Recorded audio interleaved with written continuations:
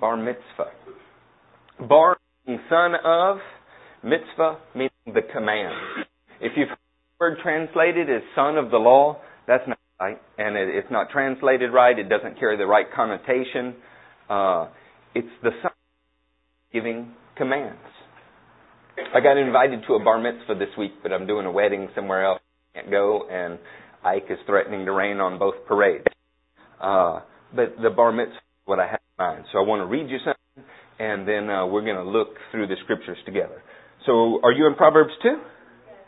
My son. By the way, we don't know for sure, but this seems as if this is like David speaking to Solomon. And when you pair it up with 1 Kings 3:9, it's exactly what Solomon prayed for. Are we cutting in and out? No? Good. It's exactly what Solomon... We are cutting in and out. Thanks for a pretty nasty tape when you don't get this right.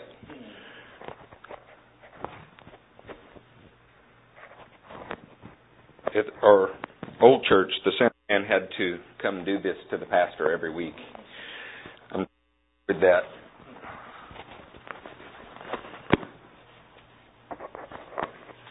Wow.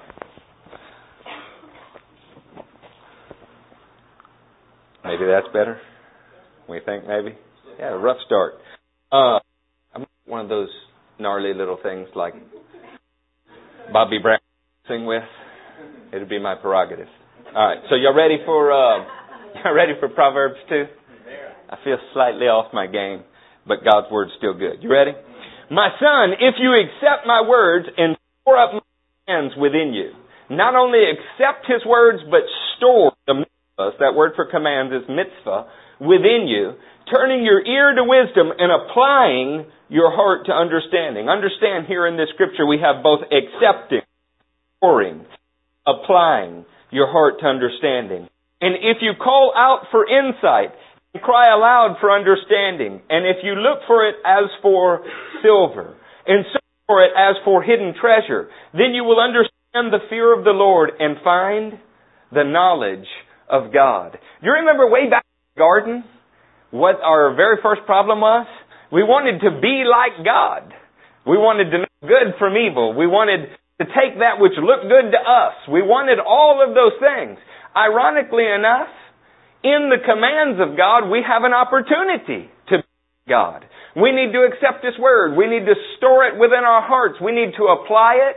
We need to call out and ask for it. And in it, if we seek it as you would silver or gold, you find something more precious. You find the very knowledge that leads you to be like God. That is an awesome thing.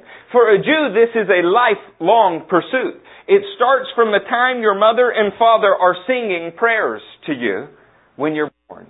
I read a post by Lisa this week that she's been reading to Caden. And then Jennifer Hold stepped in and talked about singing to her children. And now at night, Jennifer Hold's children ask their parents, please sing to me. And they're singing godly things. This from the very beginning is teaching children to yearn for the knowledge of God. And an amazing thing that they commented on in their post, both of them, is they were surprised that their children were so drawn to it. God hardwired us to be drawn to it. He put a big gaping hole that only that fills. He put the eternity, a craving for eternity, in the hearts of men. Well, from the beginning of a Jew's life on forward, their parents were investing in them and investing in them and investing in them. But at some point, that investment is supposed to pay off. At some point, if I teach CJ every day of his life, at some point, he becomes responsible for what he learned. That is the beginning of maturity. If you were an American male, that happens somewhere around, 35 or 40. Not supposed to. A few generations back, my grandfather left home at 13, built his first house with his own two hands at 15, and married a 15-year-old girl and raised a family. That seems strange now, doesn't it? It's pretty bizarre to us, but biblical times are not that much different. What a Jew would do is raise his child from the very beginning, rubbing honey on their gums, teaching them about the Word of God, yearning for it, craving for it, and somewhere around the age of puberty. It's always debated whether it was 12 or 13. Sorry if you're a late bloomer. But 12 or 13 was a day in which in front of your whole village, you know why they debate 12 or 13? Since this is probably not going to make it on the internet anyway. Because girls matured faster than boys. Later, they were doing girls. 12 or 13, no, around the time like take place. Or 16 or 17. 12 or 13. So, what happens then with your kids is in front of your whole village, you invite people from the four corners of the earth. You know, as far away as... And they stand and they listen to a young man recite the words of God. And interestingly enough, it's not just recited in Hebrew, the original language. It's recited according to a melody. I don't know how I could have done this if I was Jewish, since I'm tone deaf. But apparently, if you had heard it all your life, even the most tone deaf child could eventually get this. So you sang the words of God. It's something pleasing to you, and not just one or two passages, quite a few. It was so long that the commentator that I'm reading says, this passage is too lengthy to be cited here. And it was already a lengthy article. When this was done, when the young man had proven, I can read the word for myself, and he had shown some level of understanding by going through the Jewish liturgy, so that they knew that he knew what was expected of him. For him, his father said, thank God that I am now released, for he can read your word for him. Different is that than the way that we raise our children. At what age do most parents think that children should act like adults? 18, 21? Some say that, and yet it seems to stretch much further than that, right? Why are you picking on him? He's only 32. Yeah. He can't possibly be expected to know how to hang a curtain. He's only 40. Yeah. In the Jewish society, you began transferring your way of life, everything that was expected of a normal adult male to your children in increments between 13 and 30. At 13, it was the time to start. You were considered mature, the age of accountability, some people would call this. And by 30, you should have mastered it. You should have mastered it in the way that your father before you had. And from 50 was a chance to show real wisdom. It's interesting. When you look through the Hebrew Scriptures, yet it's one of the oldest customs in all of the world. I know, Darren, I don't know what to say about that. It's one of the older customs in all of the Old Testament, and yet it's not mentioned in the 39 books of the Tanakh. Does that surprise you? How often have you written about having to turn on a light switch when you walked in a room? You may say, I walked in the room and turned on the lights, but did you ever have to say, I walked in the room, placed my fingers upon a lever, and upon throwing that lever from one position to another, it triggered an electrical current to go to a filament and light the room? No, because that's pretty obvious, isn't it? This was such a part of their society, it didn't need to be commented on in the books of the prophets. Everybody there had done it. If you were beyond the age 13 and you were not, this is where the idea of confirmation comes from, by the way. It's corrected. Not a son of at this point. You were a reprobate. You were outside Israel. This one will not take responsibility for his life, and he will not make it. Can you imagine if that had been done to American teenagers? You know where the first real reference that we find to a bar mitzvah is in all of the Word? Jewish scholars have gnawed their hands off at this one.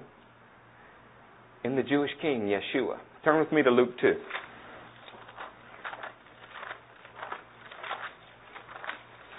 You remember the subject we were talking about earlier? Yes. As soon as we get caught up with what our church budget is normally, we're going to buy a headpiece.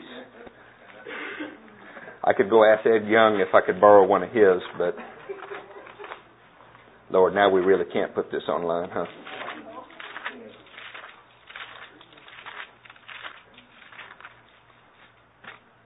All right, in Luke 2, I'm out of my mind today. In Luke 2, 41, verse 41, we start a topic. It says every year his parents went to Jerusalem for the Feast of Passover. Why on earth would they do something like that? Galilee's a long ways from. Why would you walk 120 miles every year? Because they're Jews. It was incumbent upon them from the 18 to take this responsibility on themselves. Do you know what this means? This means that if you're 14 years old and your parents say, "It's raining, I'm too tired to go." At 14, God holds you personally responsible if you don't go. How many of you have thought about your teenagers in that way? How about that? Before that, it's your parents' responsibility, and Jesus' parents have this responsibility. Every year, his parents went to Jerusalem for the Feast of the Passover. When he was 12 years old, they went up to the feast according to the custom. After the feast was over, while his parents were returning home, the boy Jesus stayed behind in Jerusalem, but they were unaware of it. Thinking he was in their company, they traveled on for a day. Then they began looking for him among their relatives and friends. When they did not find him, they went back to Jerusalem to look for him. After 3 days, they found him in the temple courts, sitting among the teachers, listening to them and asking them questions. These next few verses, you've probably heard this commented on. Probably heard it commented on in somewhat of a humorous fashion, like, "Oh dear God, we lost God's child." Right? Like, you thought you were a bad parent, you lost your kid in Walmart sometime. Mary and Joseph didn't realize that Jesus was not with God. God's Son was not with them for 3 days. And yet, that's not how this is at all. It's really not. That is very much true. But it's because he was not thought of as an infant or a toddler or somebody to have to hold by the hand to walk out of town. He was starting to be given responsibilities because he is 12 years old. And he has become a son of the commandments. Now, what is interesting is the very first time in Scripture that something like this occurs, Jesus taking on the responsibility to be a son of his Father's commandments puts him at odds with his parents who have their own set of commandments. The will of the parents was that they leave Jerusalem 3 days earlier than the will of God for Jesus. But at this point in his life, Jesus has a responsibility to be about his Father's business. Listen to what happens. Everyone who heard him was amazed at his understanding and his answers. When his parents saw him, they were astonished. His mother said to him, "Son, why have you treated us like this? Your father and I have been anxiously searching for you." Does anybody here for a moment think that Jesus was a typical teenager in that he was sinful and was sarcastic with his parents? No, not at all. Listen to his answer and take it for face value. "Why were you searching for me?" he asked. "Did you not know I had to be in my Father's house?" He seems genuinely surprised that they're undone with him, doesn't he? "Why were you searching for me? Didn't you know I had to be here? This is my time where I have become responsible for following God's will in my life." And they were surprised. But you're going to read his mother treasured these things in her heart. She starts to get it. She starts to understand her destiny for him is different than God's destiny for him. That's really easy to see when we keep it on this kind of level, when we're talking about children. But I would venture to say something to you before we go on to read more about Jesus. From the moment you were born again, you were supposed to be being transitioned from infants to something more mature. You were supposed to be being transitioned from somebody with no real responsibilities except to be saved and confess it with your mouth to someone who is taking on an increasing number of responsibilities in the kingdom till finally you reach a place that Paul says is mature. And we'll look at what the definitions of mature are, but we shouldn't have to hold a bar mitzvah for spiritual believers on their 13th spiritual birthday. It should occur much sooner because the Spirit of the Almighty God is in us. One of the problems is we expect people like adolescents and as old as we are and they never catch us. We all think they should be adolescents. And that carries right on into the kingdom. Well, that brother's only been saved 15 years. Don't expect too much of him. And then it's always an embarrassing situation when somebody's been saved 10 months and is outshining the 20-year Christian sitting on their left and right. And it happens time and time and time again. Do you know how I know? Because they resented me for it when I did it. They said, that young man would witness to a telephone pole. You can't compare our kids to him. I said, I'm sorry. I don't think they were comparing me to your children. I think they were comparing me to you. Silence in the room. Silence. When we get hold of the gospel, it is supposed to be like leaven. And that leaven working through us means that we're understanding more and more of His commands all of the time. Taking them on by applying them. Remember? Accepting, storing, applying, and asking for more like it was silver. This needs to be our attitude. Accepting, storing, applying, and asking for more like it were silver. This is wisdom, and it's how we become like God. Turn with me to Hebrews. You'll see a very unusual scripture here. So unusual, most commentators completely skip it. Isn't that a brave thing to do? Comment on every verse in the Bible, but leave out the hard one? I have to find the book of Hebrews. I'm sorry, brother. 5. See, that gives me a chance to catch you because you're very fast. Hebrews 5, verse 7. During the days of Jesus' life on earth, He offered up prayers and petitions. What's the difference between a prayer and a petition? Anybody know? No. Petitions can be written down, but that's not it. A prayer is a conversation. A petition is your most heartfelt, urgent request. It's not redundant. He talked with God on a regular basis. He brought his most urgent, heartfelt request before God. And with loud cries. Why loud? Did he think God didn't hear him when he whispered? Apparently he was not so stoic that he would show emotion. He embraced God through conversation. He embraced God through his most urgent, heartfelt request. He embraced God with volume. He embraced God with tears. It says, through prayers and petitions with loud cries and tears to the one who could save him from death. And he was heard because of his reverent submission. Although he was a son, he learned obedience from what he suffered. And once made perfect, he became the source of eternal salvation for all who obey him. How does the Son of God learn obedience? It's an interesting concept, isn't it? You would think you either are or are not obedient. The previous passage, I didn't read the end of it. It said that Jesus became obedient to them from that moment. When presented with the conflict of do I do my Father's will or should I be meandering off to Galilee, he did his Father's will. When he realized that the authority placed over him by God wanted him to do something else, he became obedient to them. But it was something that he had to learn. He was surprised that they asked. Are you ever surprised at what's required of you in the kingdom? I often am. But once you learn what is required of you, that becomes your chance to be obedient. And sometimes suffering is involved. I told Matthew today, I never hesitate to give away my last dollar until after it's gone.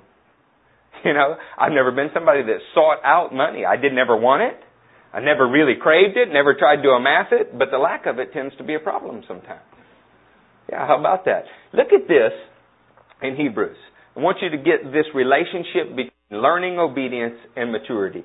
It will be, I guess, around the 14th verse.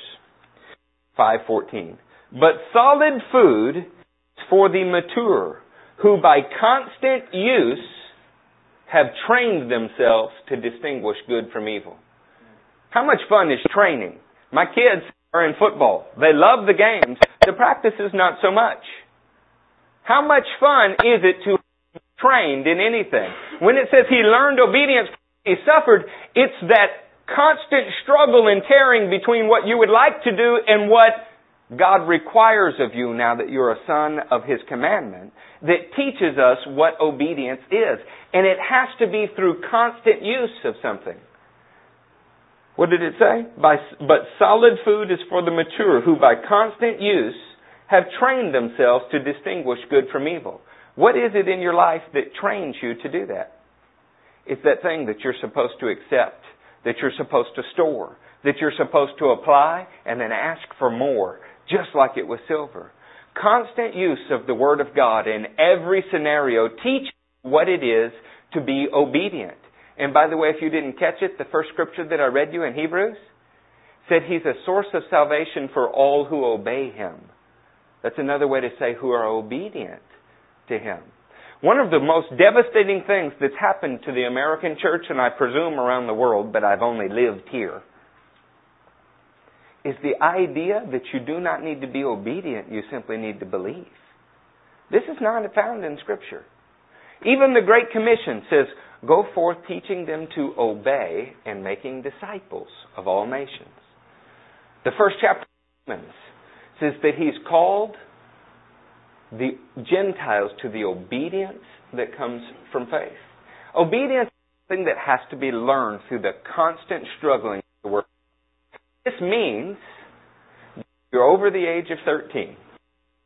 Your responsibility now, what God holds you personally responsible for, is becoming mature. And to become mature, what you must do is learn to apply the Word of God to every situation in your life. And when it becomes clear that you have negated the Word of God for something else, then you repent and you fix it. To continue going on day after day is to not learn and to not become mature. I want you to turn to me to 8.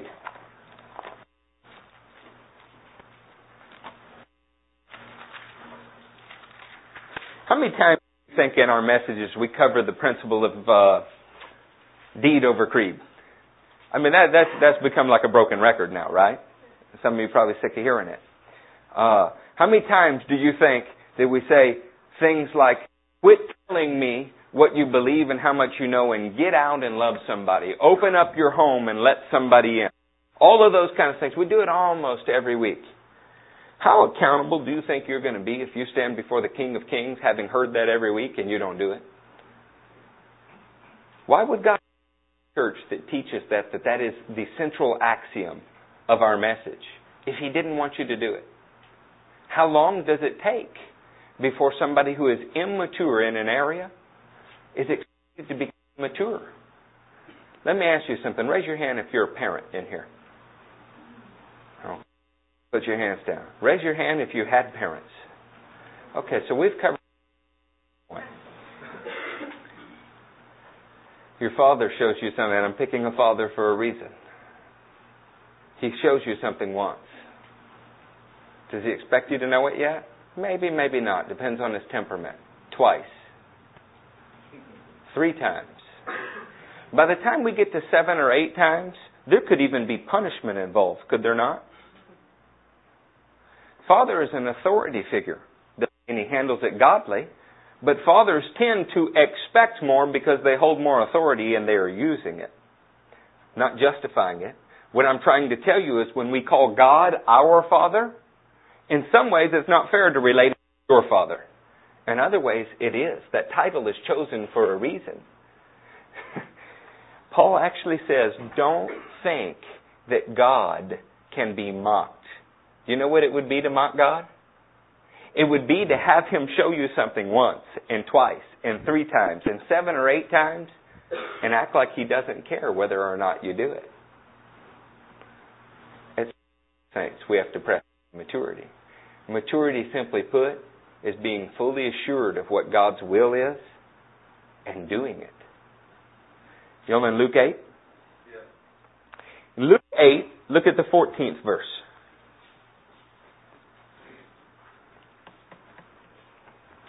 The seed that fell among thorns stands for those who hear. As they go on their way, they are choked by life's worries, riches, and pleasures, and they mature. What is it that keeps us from applying God's Word in our life? Well, it depends on what He's told you to do. But many times, it's what you won't have if you do what God tells you to do. So there's a whole litany of scriptures that are being abused at this point that say if you'll just trust God, He will do for you more than you could have imagined. Which is absolutely true, except the motive's wrong. Should we do something for God because He will meet our needs? Or should we do it because He's God. What's the seed do?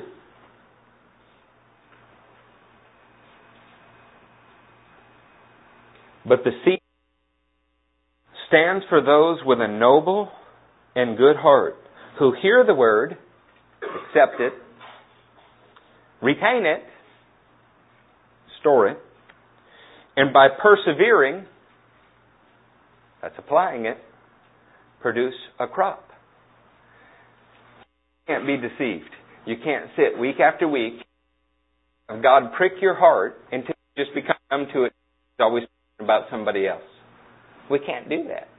We can't. That forces us to stay immature. What God's calling this church to? Maturity.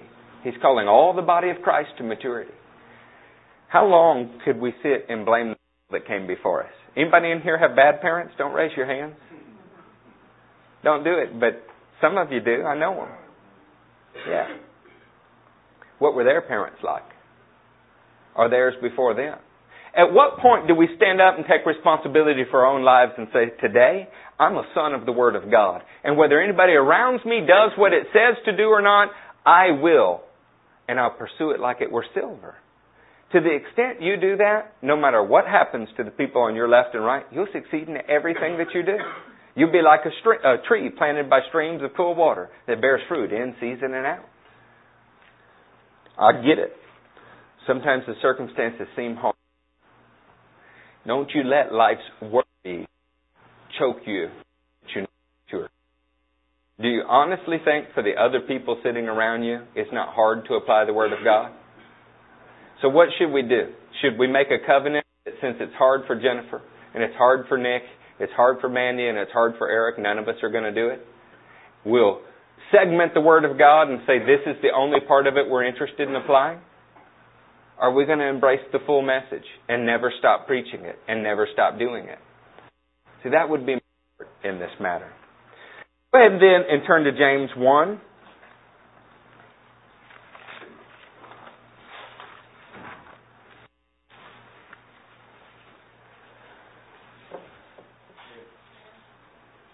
Two of you are there. The rest of you gave up on me? This is verse, let's start in 2. Consider it pure joy, my brothers, whenever you face trials of many kinds, because you know that the testing of your faith develops perseverance. Perseverance must finish its work so that you may be mature and complete, not lacking anything. If you only get maturity by applying God's Word and it being something hard to do, you suffer in obedience by applying God's Word. If you only get maturity by doing that, then what happens ultimately if you don't is you lack things you need. James just defined maturity as being complete and not lacking anything. This is a paradox because what happens to many of us is we get into situations where we say, if we apply God's Word in this situation, then I won't have. And the Word teaches just the opposite. It says, if you apply God's Word in this situation, complete, and you will lack nothing. And maturity is learning the difference to distinguish between that which is good and that which is evil.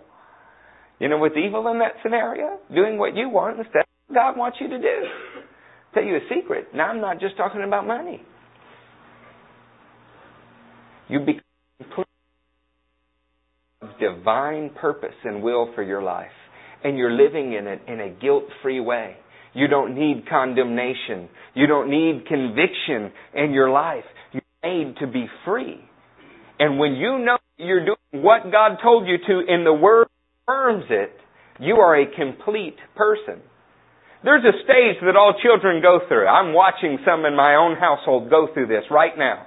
Where you're a happy, lucky kid. Everything's great. You love everybody. You love everyone around you. Everybody thinks everything's wonderful. And then somewhere right around the 6th grade, go figure, somewhere just before 12 and 13, they develop massive insecurity. It's the first time in their life real expectations are being placed upon them. No longer is it acceptable for mommy to walk you into class. No longer is it acceptable for you not to know how to open your locker or get to and from school. Real expectations that are like an adult's are placed there. And so you know what kids do? They start to second guess what they're wearing, who they're sitting next to, what they said. They start to become self-conscious.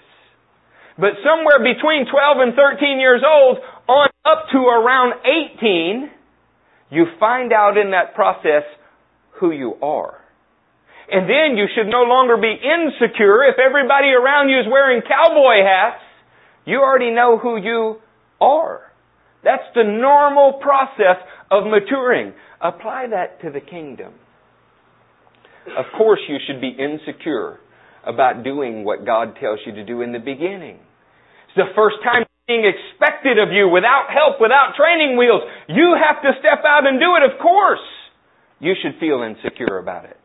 But you learn through that process what it is to become obedient, what it is to become mature. And somewhere on the other side of it, should no longer be like a leaf blown in the wind or like a windshield wiper tossed back and forth like waves of the sea.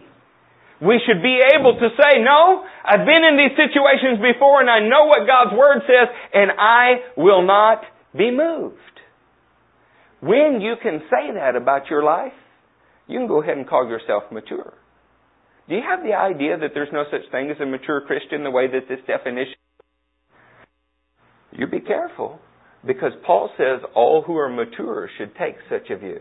And I'm speaking a message to those who are mature. He calls Christians that he knows mature.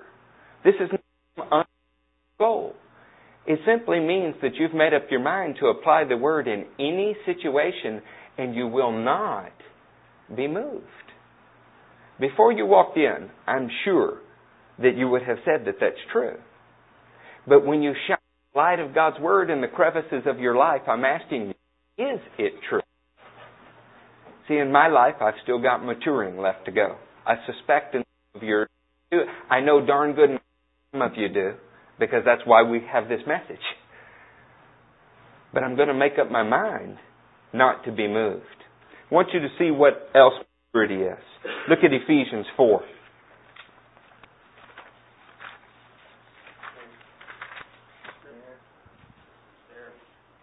Armored truck turns over out here in the lot. Money flies everywhere. The immature Christian says, look, a blessing from God. I needed that. What does God's Word say about that? Is it stealing or not? How hard do you have to think about that? And yet I can guarantee you, if it happened on this street, with all of these churches out here, there would be not a few, a majority of people that if nobody was watching or scrutinizing, have a problem picking. It's sure. Such a misapplication of so much more subtle. Is it mature to meet your needs before shown you to meet? I do this every time I get a bonus from work. Every time. Mandy and I get them at the same time because we work, actually we own the business. It's a burden. It really for her than me.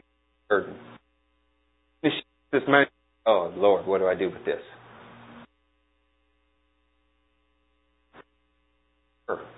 In fact, I have to teach her that sometimes it do.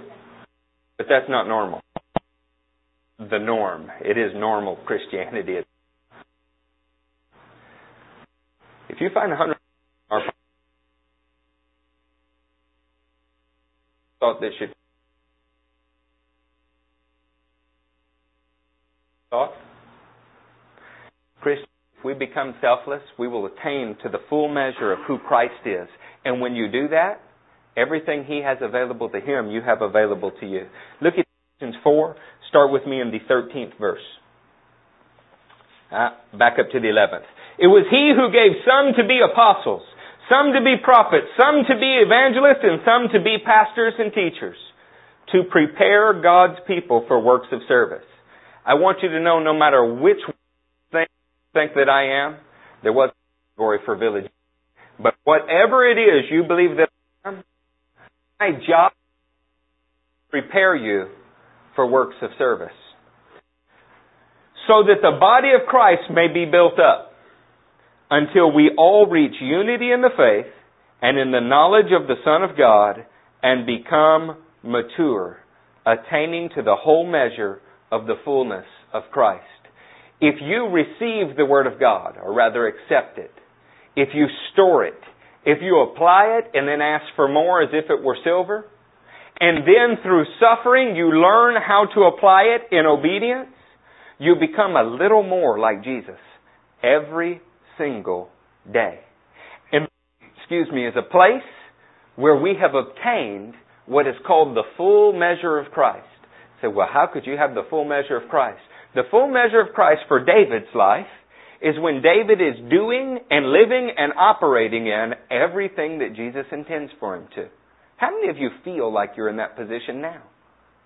I want you to. It's obtainable in this life. But as long as you have to back up to walk into the church, or when certain subjects come up, have to drop your eyes, you can't walk in what maturity. Saints, you realize you're supposed to be able to sit in the church, cover any subject in the Word, and never be ashamed. Never be ashamed. The only reason that we could ever be ashamed is if we know what it says and do not do what it says. What would be the cure for that? Doing what it says. That's why we preach about it every week. Every week. Does it have to be a personal meeting? Do you really need the attention of your pastor to get something right? Or do you just need to know what God wants of you? See, I'm believing that if He drew you here as precious metals, He drew you here so that you could be formed and shaped and used for a service, and that is your destiny. I don't think that there's a person here who is destined to be a loser in the kingdom.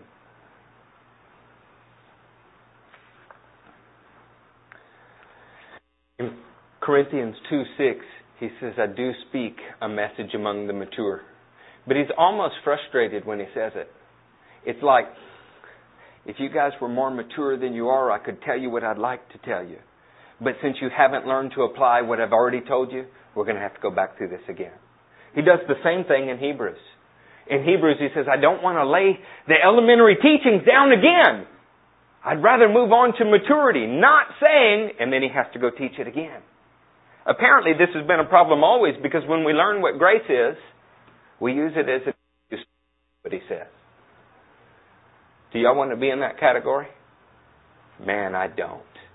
I really don't. I am the kid on the team that wants to work twice as hard just to please the coach.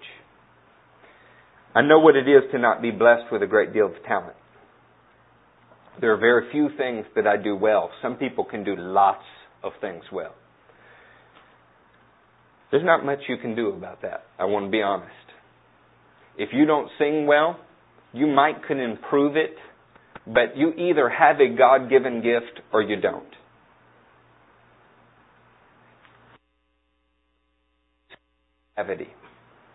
You might be able to improve it, but you're probably not going to be an Olympic gymnast. In life, we have lots of things that can be limitations for us. But in the kingdom, all He wants is your effort, your sincere effort, and He will credit you with everything far beyond your expectations. What I'm trying to say is what you don't have in talent, you can make up for in effort. If I'm not proof of anything else, I assure you I'm proof of that.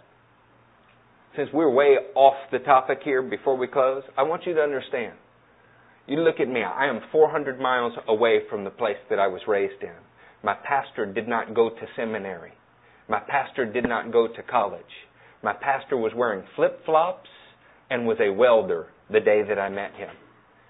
But I put more effort into what he knew than anybody around me, so I absorbed it. And some of you were there.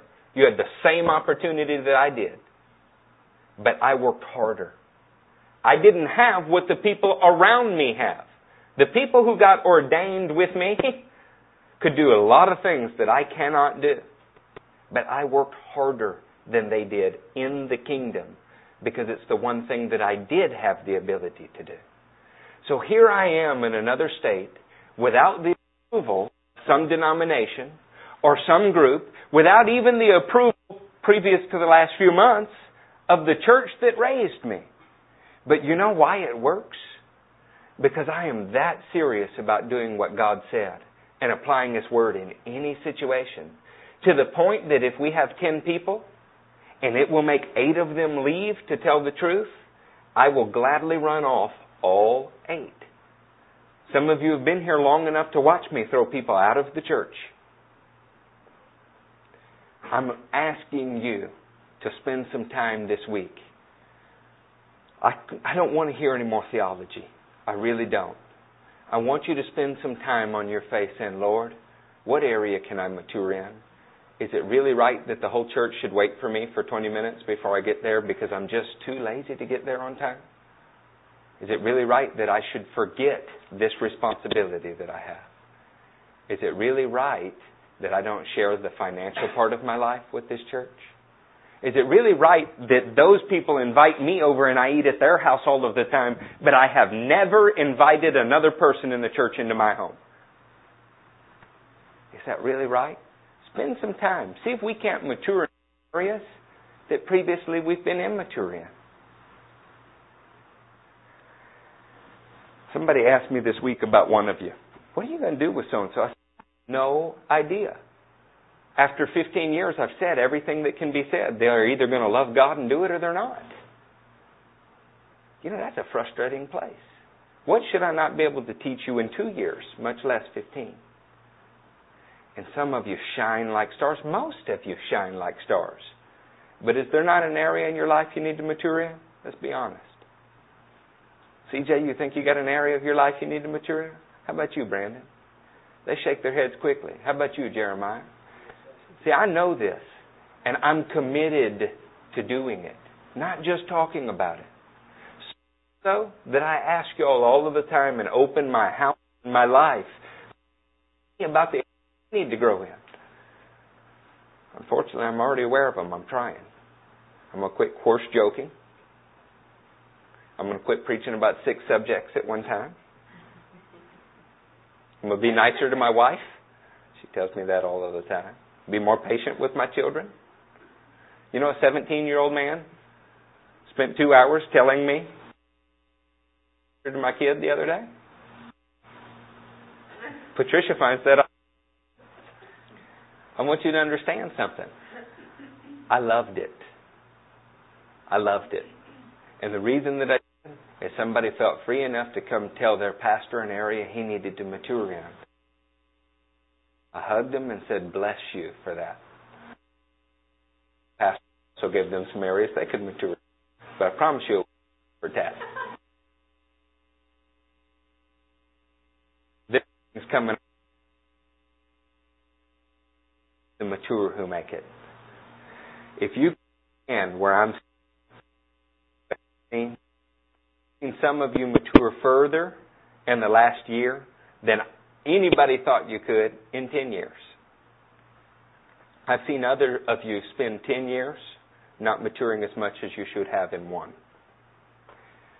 And the only difference is effort, because God's not a respecter of talent. You ask me whether that should be that way or not. See, it shouldn't.